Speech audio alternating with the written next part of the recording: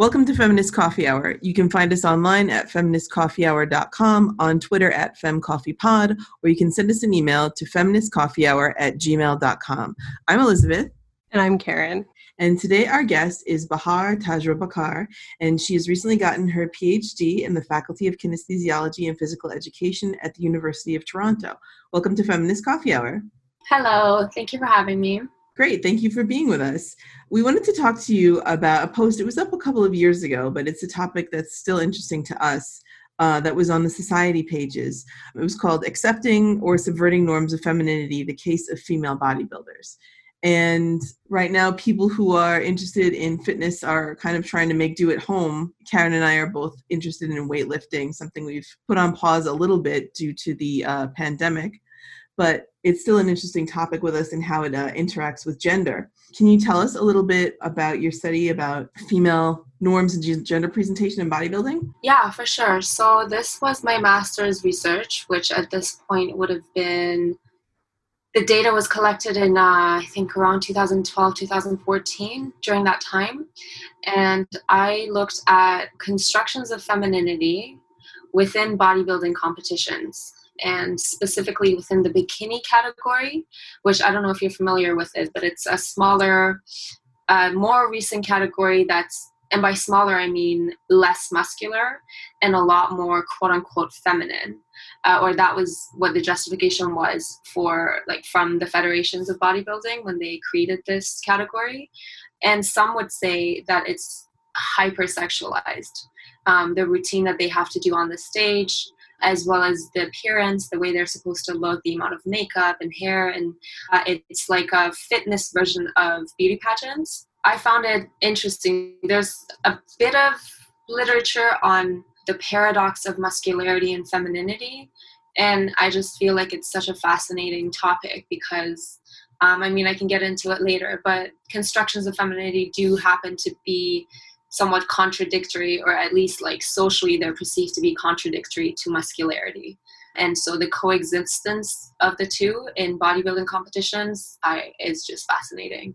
Yeah, I think that's a really interesting topic. And I think a couple of months ago when we were still allowed to go to gyms, Karen sent me an Instagram photo of a woman lifting very heavy weights, but was also wearing like hair. Her hair was done and she was wearing makeup and she had long nails. And I thought that was so interesting because for me, I don't really think about the gender of that activity when I'm doing it. Like if you were to ask me to think about it, I would say, well, I guess I'm getting in touch with my masculine side. I do think of it as a masculine activity if I had to answer. But the idea of the women in these competitions performing femininity while also displaying their muscles, that is an interesting paradox to study. And it kind of reminds me of that slogan that's been going around. I think there's a book written by this too, about strong is the new skinny, that like this should be a new ideal to like the way you're supposed to look for women. Right. You said so much there. I feel like number one, I think, the juxtaposition of muscularity and femininity, that's the thing that I was talking about, that I find it in general myself very fascinating. But one of the things that I talked about, I remember in my paper, was the fact that, because one of the main findings was this paradox and how it's quite naturalized and normalized within the bodybuilding subculture in which these women exist, right? These women, as in, well, a lot of female bodybuilders, not necessarily competitors, but also competitors, and especially competitors because bodybuilding federations mandate femininity criteria. And so I came to realize as I interviewed these women and as I analyzed my findings later that there's really two cultures which each consist of their own set of rules that these women have to exist within and have to negotiate the norms of. It's the broader society and the broader culture where hegemonic femininity, or in other words, the dominant conventional idea of femininity, long hair, relatively slim body, as you mentioned now, a more fit body, a toned body, but not a muscular body, not a visibly muscular body, that is valorized and appreciated. And that's the norms of the broader culture. And then they also have to live within the subculture of bodybuilding in which muscle is valued, and muscle for women at the same time. And so having to coexist in both these cultures where the norms are contradictory is going to produce contradictory results, or at least results that to us, if I may say so myself, like outsiders, I categorize myself as an outsider. Insider and an outsider, it's like somewhere in between.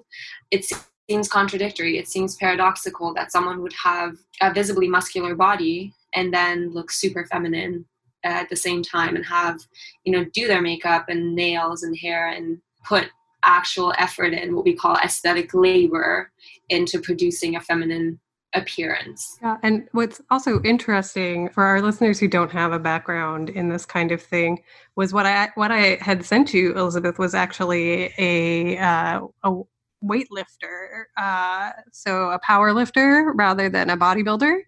And so I think it is also really useful to draw the distinction between the two. Mm-hmm. There was a second thing. Oh, you said that the norms have shifted. And that's something that's worth noting as well, because femininity, the idea of femininity, which is a socially constructed standard for women's appearance and demeanor and even like values, that's something that's bound by historical context, and it shifts. It's fluid. It shifts throughout time. So what's perceived as acceptable femininity now hasn't always been the case. I mean, anything that's socially constructed, that's the case with it, right? And gender, especially in this case. And so we know that in the 1980s, it was skinniness. It was lack of body fat that was valued or seen as the ideal body for women, for the female body. And I think now that's shifted more towards toned bodies, which means some level of muscularity. So it's not enough to just not have fat. Now one must have some level of muscularity as well, but there's still a glass ceiling. You can't go above that. If you go above that, then your gender is going to be questioned, and also your sexuality likely. And it's kind of interesting to me that in this blog post, it says, these messages reinforce the idea that strength and power and ultimately ability are a male domain in which a woman has little to no business or place. And I think that it's interesting because in my experience anyway, a woman might not have a lot of physical muscle, but she might be very strong. I've seen women in the gym who look to me very skinny, and they can lift a lot.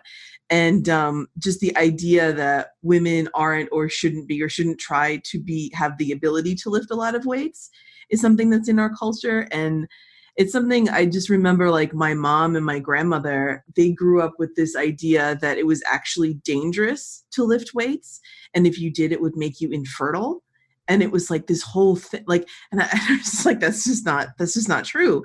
And then, when we get out of the bad science and these myths that it's actually, physically damaging, we know that it's quite healthy to lift weights. It just reminded me of this. Reddit has a forum called Am I the Asshole? And one of the posts was kind of going viral about a month ago about a woman whose boyfriend was very angry with her because she could deadlift more than he could. And he never lifted weights at all. And she deadlifted more than him. And he got mad at her for emasculating him in front of like one other friend. And I just thought like, that's what your blog post made me think of, like this idea of like, it's her fault. Like, how dare you be stronger than me? Of course, it's a woman's job to make sure that the masculine idea remains protected. Sorry, I figured this is a feminist podcast, so I can say these.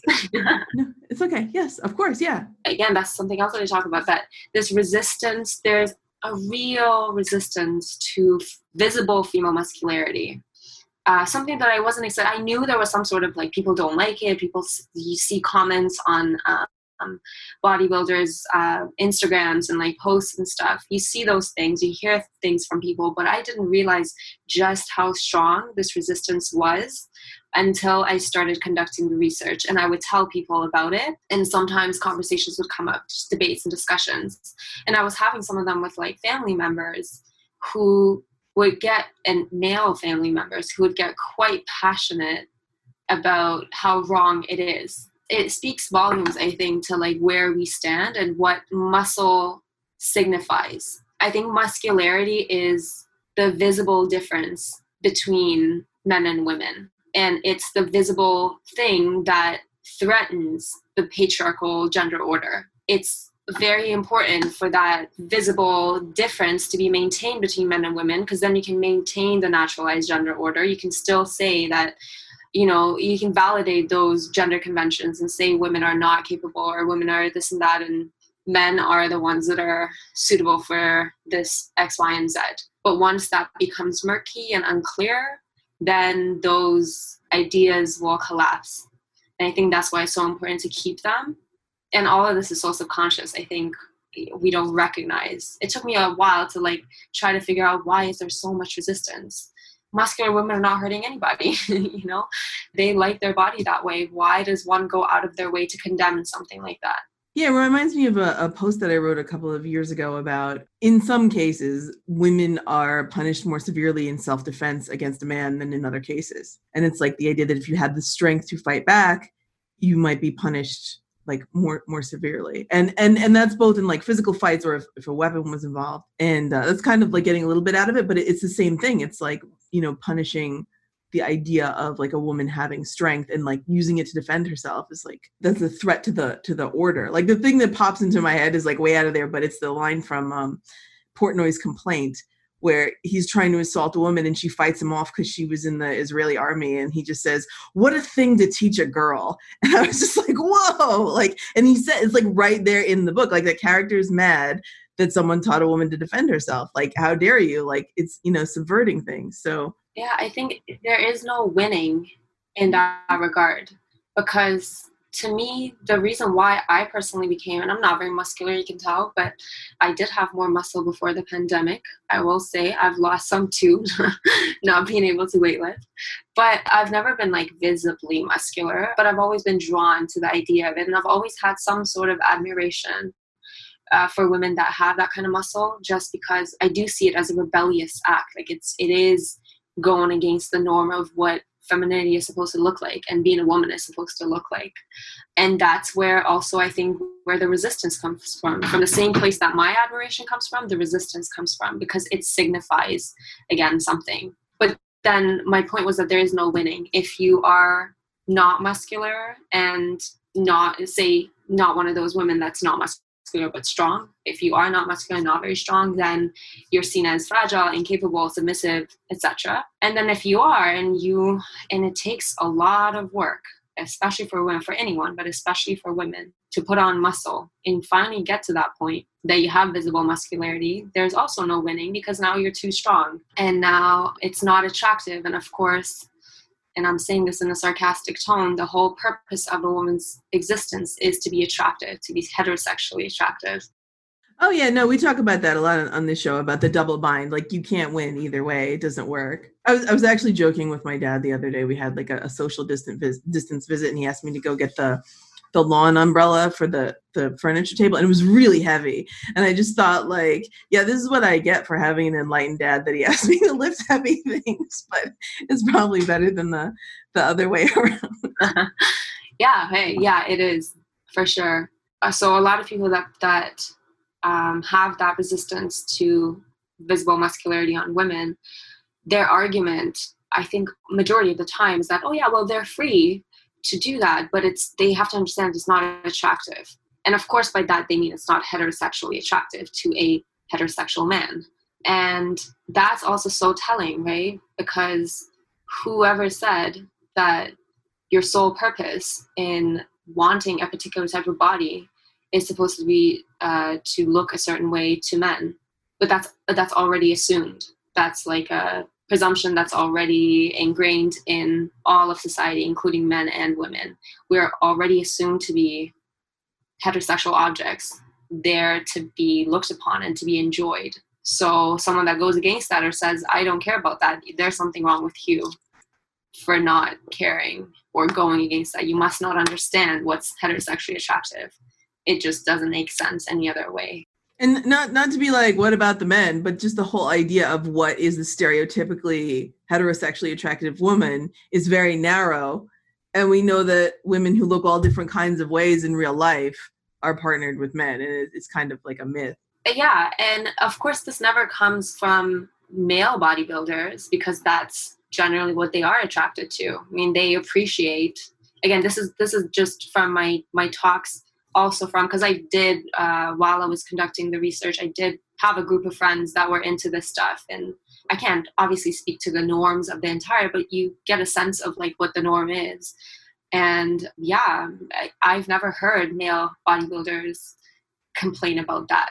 It is a norm within that subculture that muscularity is actually valued for women and for men, but it's generally coming from people outside of that that feel that, you know, it could even be the guy that you were talking about that couldn't deadlift himself, and so now he's angry that his girlfriend can actually deadlift more than him.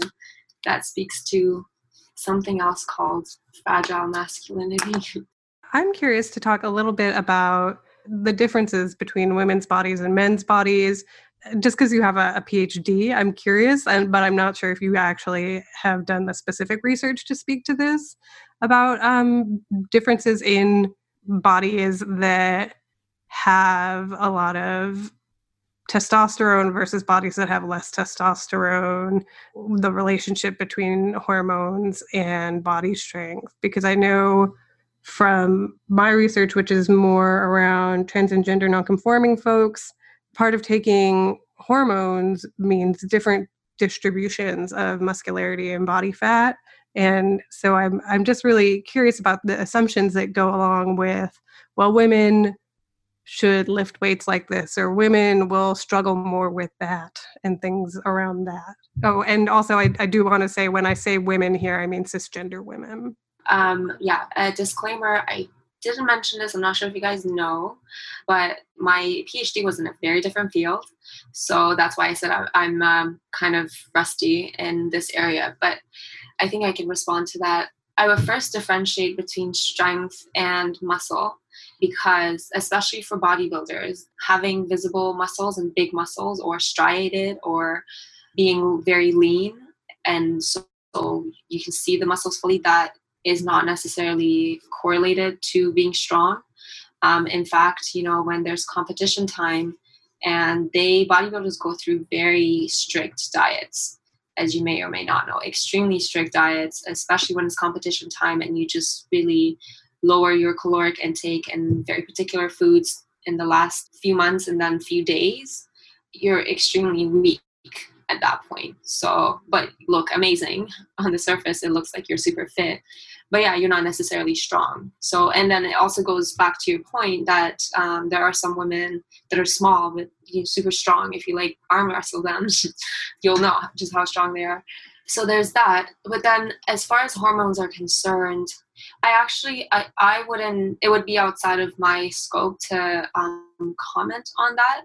I just know that I take issue with, and not just me, I think it's problematic for those discourses around how women should train and what is good and what's bad. It's just, I don't think there's any scientific basis. I mean, my field was in undergrad kinesiology. So we did study of like what is good. In general, when we're talking about fitness and we're talking about exercise and health through fitness, we talk about the human body. It's not, this is good for women. This is, you might say, for example, women tend to have osteoporosis in their hips in later years. So it's a good idea to actually, I remember my exercise physiology professor saying that it's more important for women to lift heavy weights because of that, because they're more prone to osteoporosis. And one way to combat that is through lifting heavy weights. So if anything, it's in that direction. It's important to do HIIT exercises. You could target it that way to say like what's potentially better for women, but like how to move or like things of that nature. Yeah, I don't see any validity to those.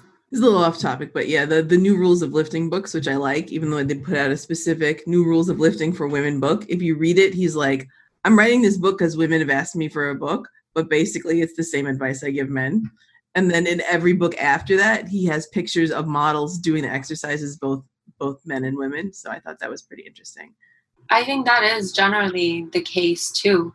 If you just follow like bodybuilding as just for fun and you follow fitness models or whatever, as I do, and I did especially for my research, you'll see it is all the same thing. And if anything, you could say that certain exercises, certain ways of exercising, so how many repetitions, how many sets, etc., yield results that align with ideals of femininity more. And ideals of femininity are socially constructed. So if you want to align yourself with that ideal, then you can engage in certain exercises that will be either fat burning, if that's what you're trying to accomplish, or will not really build muscle. But even then, there's this misunderstanding, this fear that a lot of women have that I don't want to get muscular because muscle is not feminine. And you will not get muscular, because I've been trying to get muscular my entire life and I work out every day and it just will not happen. So like,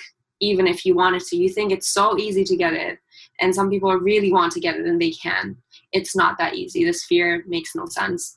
But still, in that regard, you could say that certain specific exercises would make more sense for women that want that specific body type. Not, this doesn't apply to all women. This definitely doesn't apply to women that actually want to gain muscle.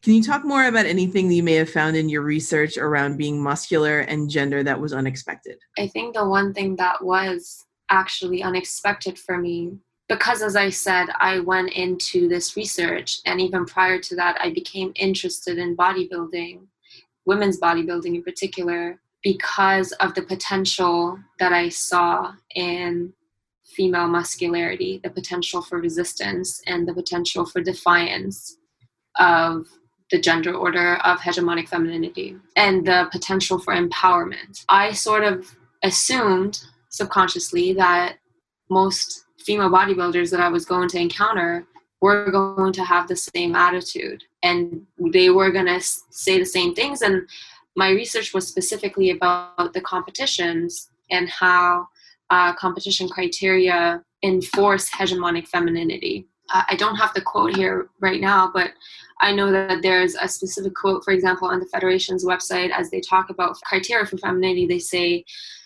one of the things that the competitors are judged on is their level of muscularity and muscle tone.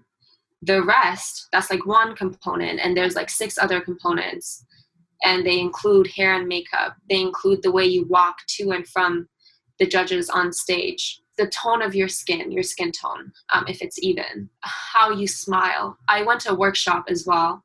I went to a 6-hour workshop that prepared the competitors for their competition day. So we talked about everything.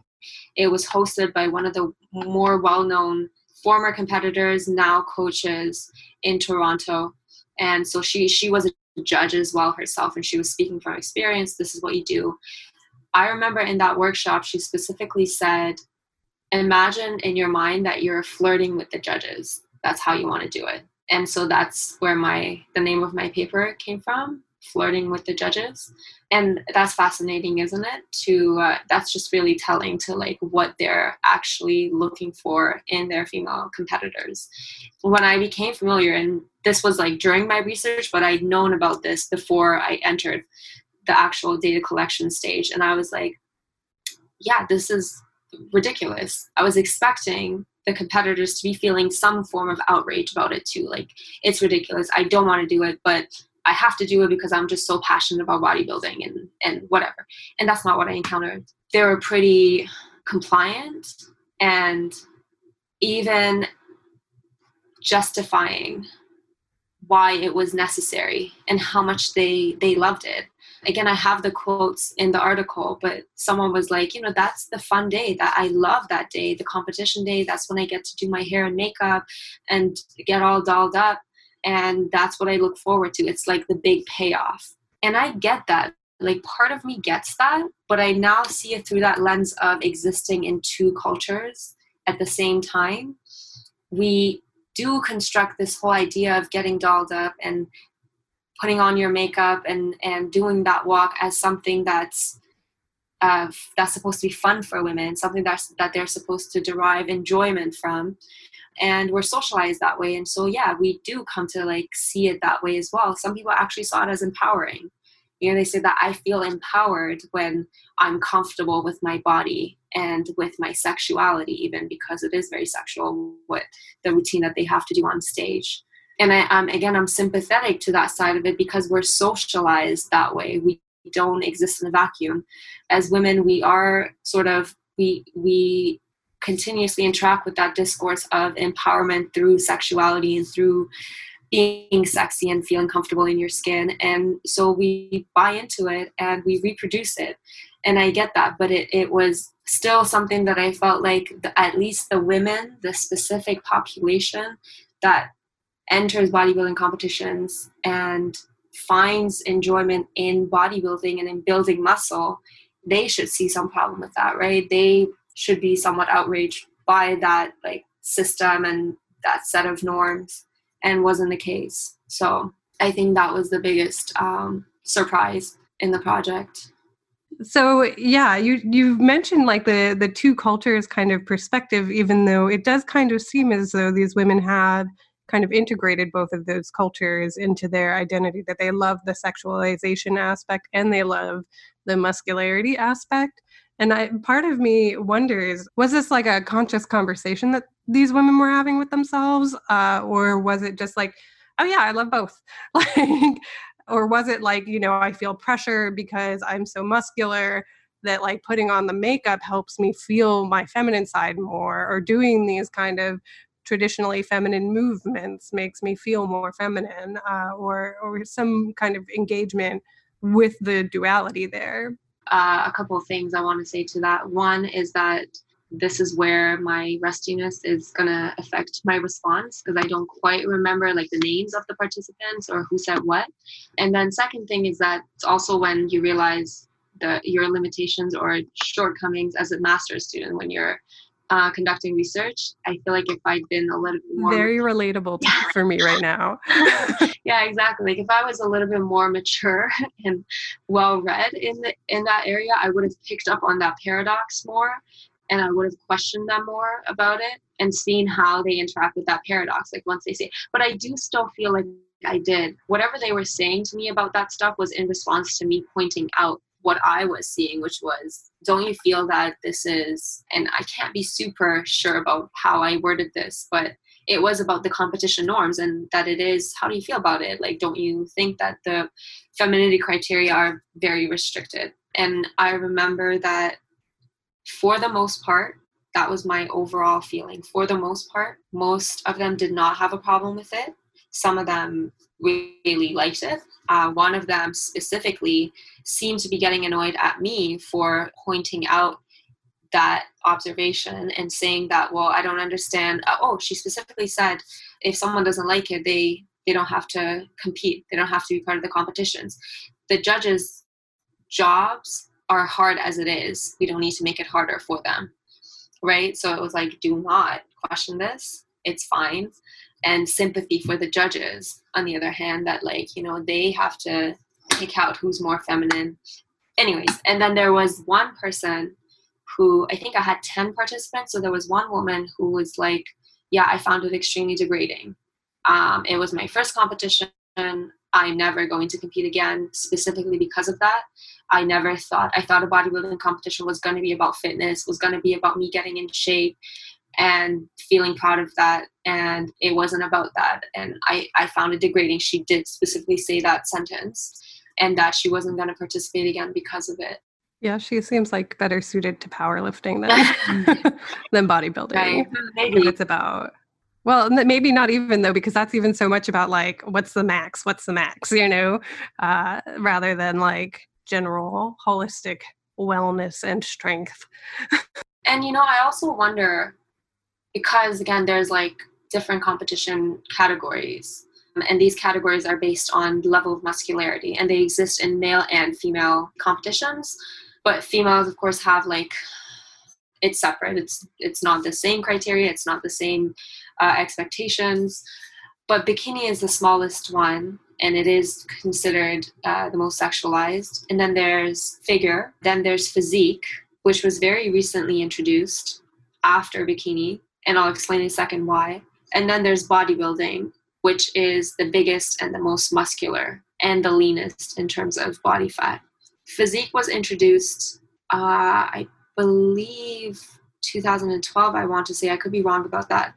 And it was introduced, and generally it's understood that the reason for its introduction was to get rid of bodybuilding as a category altogether, because the bodybuilding federations are pushing for smaller female bodies, less muscular, because they find that it's not marketable. And all of this is justified. All these pushes and these movements and criteria for femininity are justified in terms of making the sport more marketable and inspiring people to actually get involved in bodybuilding. But you can see also there's their money at stake as well. But so they're trying to get rid of bodybuilding as a whole category. Now, my research was on women's bikini. I do wonder if I were to talk to bodybuilders, that this would be a very different type of interview. I still have that conviction within myself that women that engage in bodybuilding and want to have their own muscles, they must get some form of empowerment by breaking the rules, through breaking the rules. Or being really attractive to lesbians, or gender nonconforming people in general, because a muscular woman for women who love women, is very attractive. I agree. That's really interesting about the competitions and stuff. Karen's blushing a little bit, but no, I have two acquaintances that have participated in amateur figure things. And I knew there were different levels, but I didn't know that they're sexualized in different ways. And that was interesting to me, because when I saw the pictures, these people were unrecognizable, but it was mainly because the fake tan, made them look like a completely different ethnicity than they were. And then you have to get a little bit dehydrated, right? To make your muscles stand out. So, and I think both of them didn't continue just because of the time commitment, involved. But the idea of phasing out the top category is strange to me. I have the two quotes that I wanted to read to you. This is from the bodybuilding websites. A little bit dated, so it might have changed. But the first one is from IFBB, which is the International Federation of Bodybuilding. It's sort of considered the Olympics, or Olympia, which is conducted by IFBB, is the Olympics of bodybuilding. So IFBB is the biggest organization.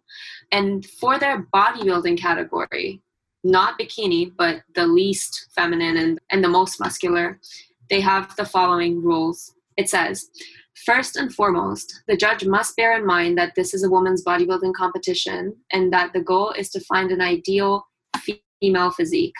Therefore, the most important aspect is shape, a muscular yet feminine shape. Muscular development must not be carried to such an excess that it resembles the massive musculature of the male physique. Competitors shall also be assessed on whether or not they carry themselves in a graceful manner while walking to and from their position on stage. Now, that's IFBB, and that's for their bodybuilding. And for the bikini category, IFBB says the following. The assessment should take into consideration the hair and facial beauty, the overall body development and shape, the condition of the skin and the skin tone, and the athlete's ability to present herself with confidence, poise, and grace. And there's nothing said about muscle, actually, so I was wrong. There is nothing said about muscle. It's all about physical beauty and facial beauty. And I think we can also unpack the last sentence, which is the athlete's ability to present herself with confidence, poise, and grace. Just unpacking those last three adjectives, how interesting it is that presenting yourself in a sexualized way gets packaged as confidence. And I think that's something that I saw in my participants as well, how they were talking about feeling empowered by doing that routine. And it is, again, this discourse of sexualization being equated with confidence and comfort with your own body, etc. There's also this element that's been coming up a lot, but I don't think we've spoken to directly, which is the racialized element of all of this, the changing your ethnicity with a spray tan for some people, or for others that might just be their skin color. But you mentioned skin tone, you mentioned beauty, facial beauty, muscularity, confidence, sexuality, sexual confidence. I mean, these are all extremely racialized, particularly in the US, or I suppose also Canada. I think I astonishingly forgot or missed the whole race dimension while I was doing this research. Again, one of those master's rookie mistakes. And I was questioned about it in my master's defense. And that was the first time I had to contemplate and be like, oh, next time I do this research, I'm going to take that into consideration. But there is definitely a very important racial dimension to this whole thing, not to take into account the fact that racialized bodies, and specifically Black bodies, have historically been portrayed as animalistic. There's tons of research on that. And just within, again, to stay within this paragraph, to talk about skin tone and not really offer any details of what really you mean by skin tone and what is considered the ideal skin tone. That's a really contentious statement. And to leave that up to the judge to decide what the ideal skin tone is going to be. There's just so much problematic in that quote. Yeah, I think we can spend hours unpacking it. They also tell Black athletes that they also should tan to make sure that the skin is even and so on. But I really don't get it. I can appreciate somewhat that tanned skin. I mean, for myself, say when my skin is more tanned, the muscle is a bit more visible, but I don't know. That's a really tricky thing. And there's, how do you qualify that? How do you quantify it? How do you assign value to it?